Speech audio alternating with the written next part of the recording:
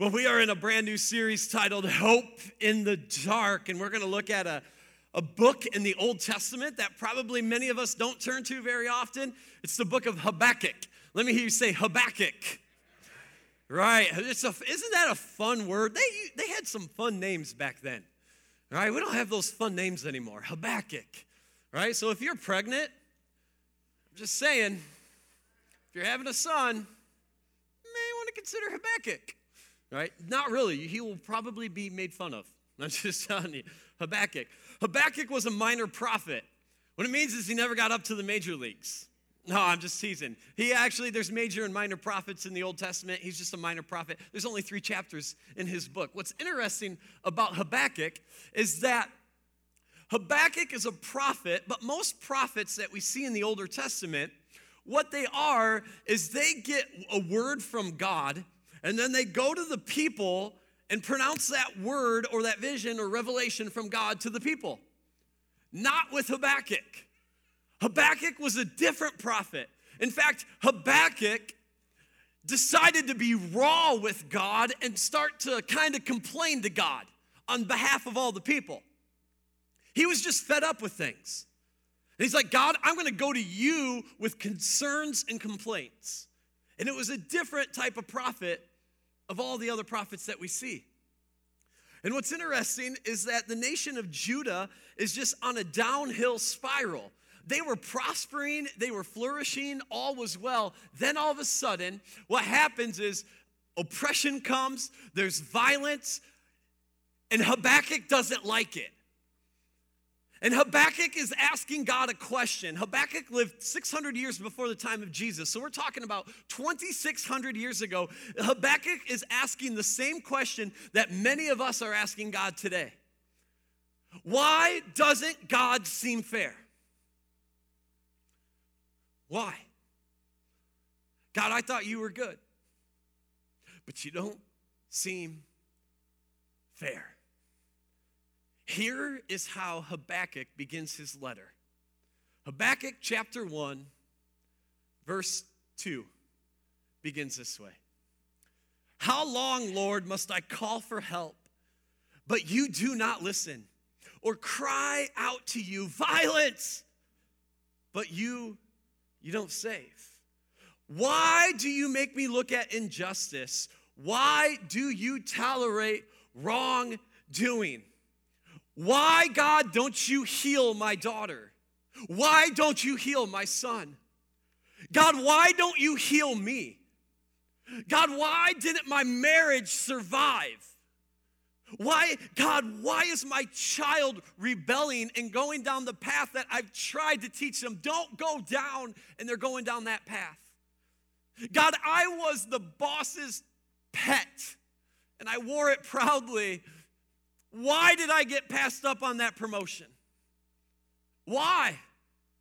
And Habakkuk is just being real and raw with God. Hey, God, I've got questions. Why? And sometimes in life, we have those questions as well. Why, God?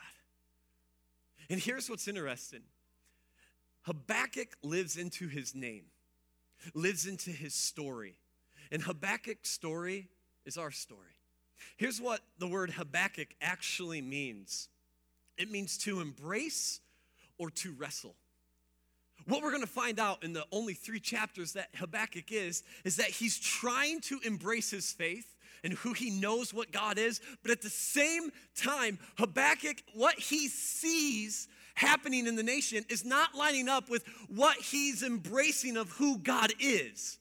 God, if you're good, and I want to believe you're good, why do I see injustice and wrongdoing? Why? Let me state a warning. Turn to your neighbor and say, uh-oh.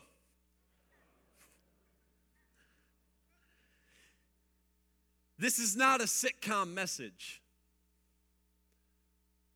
You know how a sitcom goes. Many of us grew up with sitcom televisions, right? TV shows. Maybe the Brady Bunch, Friends, The Office, whatever it is. Normally, you start out happy. There's a problem, and the problem's solved within 30 minutes, and the show's over. A lot of the messages we bring is we're happy, we have a problem in life together. How do we get and resolve it? This is not a sitcom message. A sitcom life may go something like you lost your job, and then you found a better job. And all of a sudden, you're single and you start dating this really cute guy that you didn't realize was the owner's son. And then you guys get married and you retire at the age of 32, and it's awesome. That's a sitcom life. But we know life is not a sitcom. Like your job. You were passed up on that promotion, and now you're mad. Your friend who was so close to you stabbed you in your back. And now you guys are apart and you wonder why. Or your spouse, you are so in love and your spouse decides to cheat on you and you sit and go, why? And I want to work it out. And your your spouse blames you for it and they leave and you're left with what happened. Or you've always had a clean bill of health, but that one time you went into the doctors and you got that news. And you started chemo, and that cancer went away, and you're like, yes, God. But then cancer reared its head again. Life is not a sitcom. And then some well-meaning Christian comes along in your life. Brother, sister, just hold on to God. Hold on to the faith. Just let go and let God do his thing. And they mean well. They have good theology. But you want to do what the Bible tells you to do is lay your hands on people, right? But in the wrong way, you want to kind of strangle. That's like not the right laying of hands. But you want to. Because you're sitting there going, my life is wrecked right now. My faith is spiraling downhill. I don't need those words right now. I need to know if God is on my side or not. Because life is throwing me a curveball. And I don't feel good about who God is right now. And Habakkuk, why do you make me look at injustice? Why do you tolerate wrongdoing? Why, God? And Habakkuk continues. God, just in case you don't know, destruction and violence are before me. There is strife and conflict abounds. Therefore, hey, God, the law is paralyzed. The wall can't do anything because justice never prevails. In other words, God, I wonder if I can't do this a little bit better than you. I wonder if I can't. And what are Habakkuk's problems? 3 problems, same problems that when we're in a deep valley, you and I may be going through. Is number 1, God, you don't really seem to care, do you? I know you don't tolerate wrongdoing and injustice, but God, I see it. It's all over. Do you really even care about us? Are you there? Second issue Habakkuk has, you aren't doing much when you could. I know you are all powerful. I know it, and I want to embrace that, and I want to feel it. But why? Why does it feel like you're just sitting back watching it all, doing nothing? Come on, God. And thirdly, what you're doing doesn't seem fair. I don't know. Let's have a little fun for a minute. Let's just be honest. Raise your hand if you at any point in your life felt like, God, I may be able to do this slightly better. Anyone here? Yeah. See, much more this service than last service. First service, they had their halos all polished or something. I told them then you can just throw that halo out because I'm going to talk to the real people, right? The real people. There are times where we sit back and like, all right, God, you seem silent. I think I can do this. And what's interesting, I want to explain it to you this way. If this is us, this represents us. This is a moment in our lives where we experience Jesus and we come into relationship with Jesus. And all of a sudden, life is going good. We're on the up and up. Man, I'm enjoying this newfound faith. And we get to this top of this mountain, we're like, oh, every message speaks to me. It's incredible. It's like Ryan has a camera on my life. It's just, that's exactly what I needed. And they played your favorite worship song that Sunday. You're like, oh. And then afterwards, you go out to Walmart and Meijer, and right there in the front row is an empty spot. You're like, God, this couldn't get any better. You are so good. And you pull up and you're like, oh, I'm just praising him today. He's good. Life is good. But then life happens. You do get that doctor's note or call.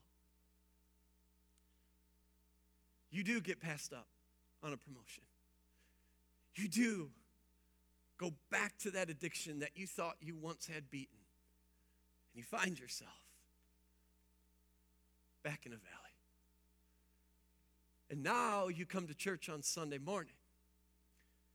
And Ryan's message was, meh. The worship team, meh. They didn't really sing any of my songs. They're a little off. You go to Walmart and Meijer, and now you're parking way out in the boonies. Life happens. What's interesting is Henry Blackaby calls this crisis of belief. And oftentimes when we get there, we tend to do one of two things. When we're in the bottom of a valley and a crisis of belief happens in our life, God, what I thought you were good, but what I'm seeing is not good. There's one or two things happen. Either the first is we pretend like we're back up on the mountain, and we want to say, oh, no, actually things are good, Praise the Lord this Sunday, right? Praise the Lord, things are good. And you know in your heart, it's not good. You're in a crisis of belief. Or option two happens. We go back to the beginning. And you sit there, throw your hands up in the air and say, you know what? I tried this God thing and it didn't work. My prayers weren't answered. I was on cloud 9 at once, but if God's good, I should stay up there. And I'm in the valley. I tried God, forget it. I'm done. And many people, when you hit a crisis of belief, they'll walk away from God in those moments. Is life always happy? I wish we could see rainbows every day, right? I do wish that parking spot would open up for me every single time I go to the store. But it doesn't. And the half-brother of Jesus says this, James. And I don't like this verse, and when I get to heaven, I'm going to say, James, why'd you put it in there? But James says this, consider it pure joy, my brothers and sisters, when you face trials of many kinds. First of all, there ain't no joy in trials. Not at least my trials. I don't know about yours. If you got joy in your trials, I want your trials, all right? I don't want mine. But he says, consider it pure joy, my brothers and sisters, when you face trials of many kinds. I love that statement. This is probably the only one of the few parts I love about it, because you will face many trials of many kinds. But know this, when you face it, the testing of your faith will produce perseverance. And when perseverance is in your life, you got to let it work out to completeness. And James says, so you will lack nothing. In other words, all right, God, I'm in the valley right now. I came off my mountaintop. I want to be back up there. But God, in the midst of this trial, I'm going to find joy, and I'm going to let my faith and perseverance pursue me, follow me, develop in me, so I can get back on top and say, you know what, God, you are good, and my faith is stronger now. Your most intimate parts in life, in your relationship with Jesus, are not always on mountaintop experiences. It's getting to know his faithfulness in the valley. But we all just want the mountaintop. You'll develop true intimacy with his faithfulness in the valley. So God hears Habakkuk. I hear you. And here is This is God's response now. It's so good. Check out God's response in verse 5. God says, hey, look at the nations and watch and be utterly, what's this word, friends? Amazed. For I'm going to do something in your days that it's going to blow your mind. I'm going to do something you would not believe even if you were told. And this is where you're like, I can imagine Habakkuk's like, yeah, I'm glad you heard my complaints, God. I had a lot of questions. Yes. Here we go. This is where you're going to make us prosper again. This is where you're going to come in. And this is, if it were a sitcom message, I would say something like this. When I traveled to Israel 4 years ago and studied over there, we flew into Istanbul, Turkey. And it was a 7-hour flight from Chicago to Istanbul, Turkey. I am 6'6". I'm in the middle of an airplane, in the middle seat. There are 6 seats in the middle of the airplane, 3 on the sides. And they put a 6'6" guy in the middle of the airplane in the middle seat. No bueno. I didn't know better. I've never done a 7-hour flight before. It was horrible. Not only that, everyone around me does not speak English. I'm with my mentor in our group, and guess where they're all sitting? Together in the back of the plane. Oh, great. I'm stuck. And they always feed you food when you're not hungry. You know, it's like this, no, I don't want this. Anyways, I'm sitting there, and the guy in front of me, I don't think he cared about me because his chair was going back and like this, and it's like, just keep that chair up, stop. And eventually, middle of the night, I wanted to sleep, and I don't know this person, I don't know that person. I would, kind of be fun if I snuggled them, see what their reaction would be. It gave me an idea next time I fly. I wanted to fall asleep, so the only option I had was the guy's headrest was so far back, I just put my head there. And then I woke up like an hour later and had to use the restroom, and they're all sleeping. I have to move. I don't want to wake them up. Don't want to be rude. And I get to look in the mirror. I got a big bruise on my forehead now. It's like, this is horrible. I was like, this is from the devil. I'm supposed to go to Israel and the Holy Land, right, and study what is happening. And then we leave 2 weeks later.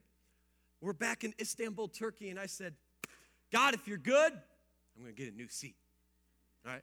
I will not sit in that devil seat in the middle of the airplane again. And they had came over the announcement, full flight, we're not changing sheets. You can't move up or whatever. God, if you're good, we'll go to the counter. And I said, excuse me. She said, yes. I am 6'6". Totally used my height card on her, 100%. I said, I need a new seat. She said, oh, I understand. I was like, oh, God, you are good. Right? Open up the heavens. This is awesome. And she gave me an exit aisle for a 7-hour flight. I'm not kidding. From me to Miles is how much legroom I had. You know how else I knew God was for me? The bathroom was right there too. Right? When you got my disease and you got to go to the bathroom, you need bathrooms everywhere. You're looking everywhere. And now, because the problem with the airplane, you know how it is. You're always looking like, is there a line or whatever? It was right in front of me. I could do jumping jacks and yoga and the leg room. I was like, yeah, God, you are good, right? That's a sitcom. But God says, hey, Habakkuk, you're going to be utterly amazed on what I'm going to do. And Habakkuk's like, yeah, keep talking, God, come on. I'm raising up the Babylonians, your enemy. That ruthless and impetuous people who sweep across the whole earth to seize dwellings not their own. They're feared and dreaded people. They all come intent on violence. You serious, God? Really? This is your answer. Our enemy is coming. This feared and dreaded people that all they care about is violence, those people is who you're going to send? And I know there are times where you feel like God is not there and he's not answering your faith. But my heart and prayer is that we would live into the story of Habakkuk in his name.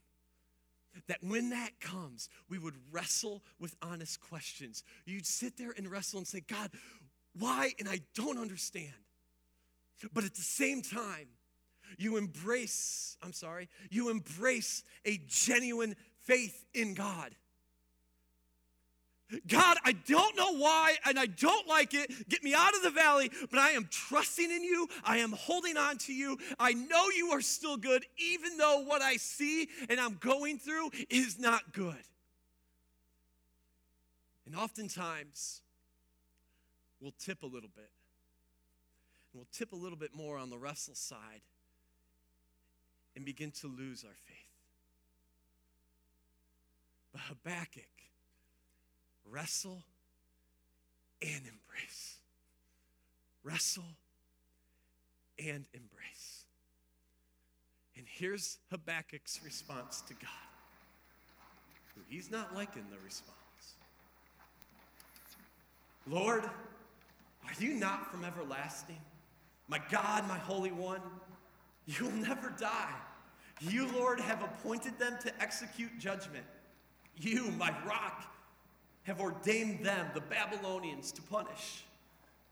Your eyes are too pure to look on evil.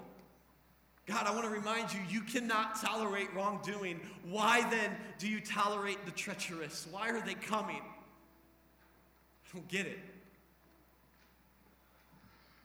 And God, why are you silent? Well, it seems the wicked swallow up those more righteous than themselves.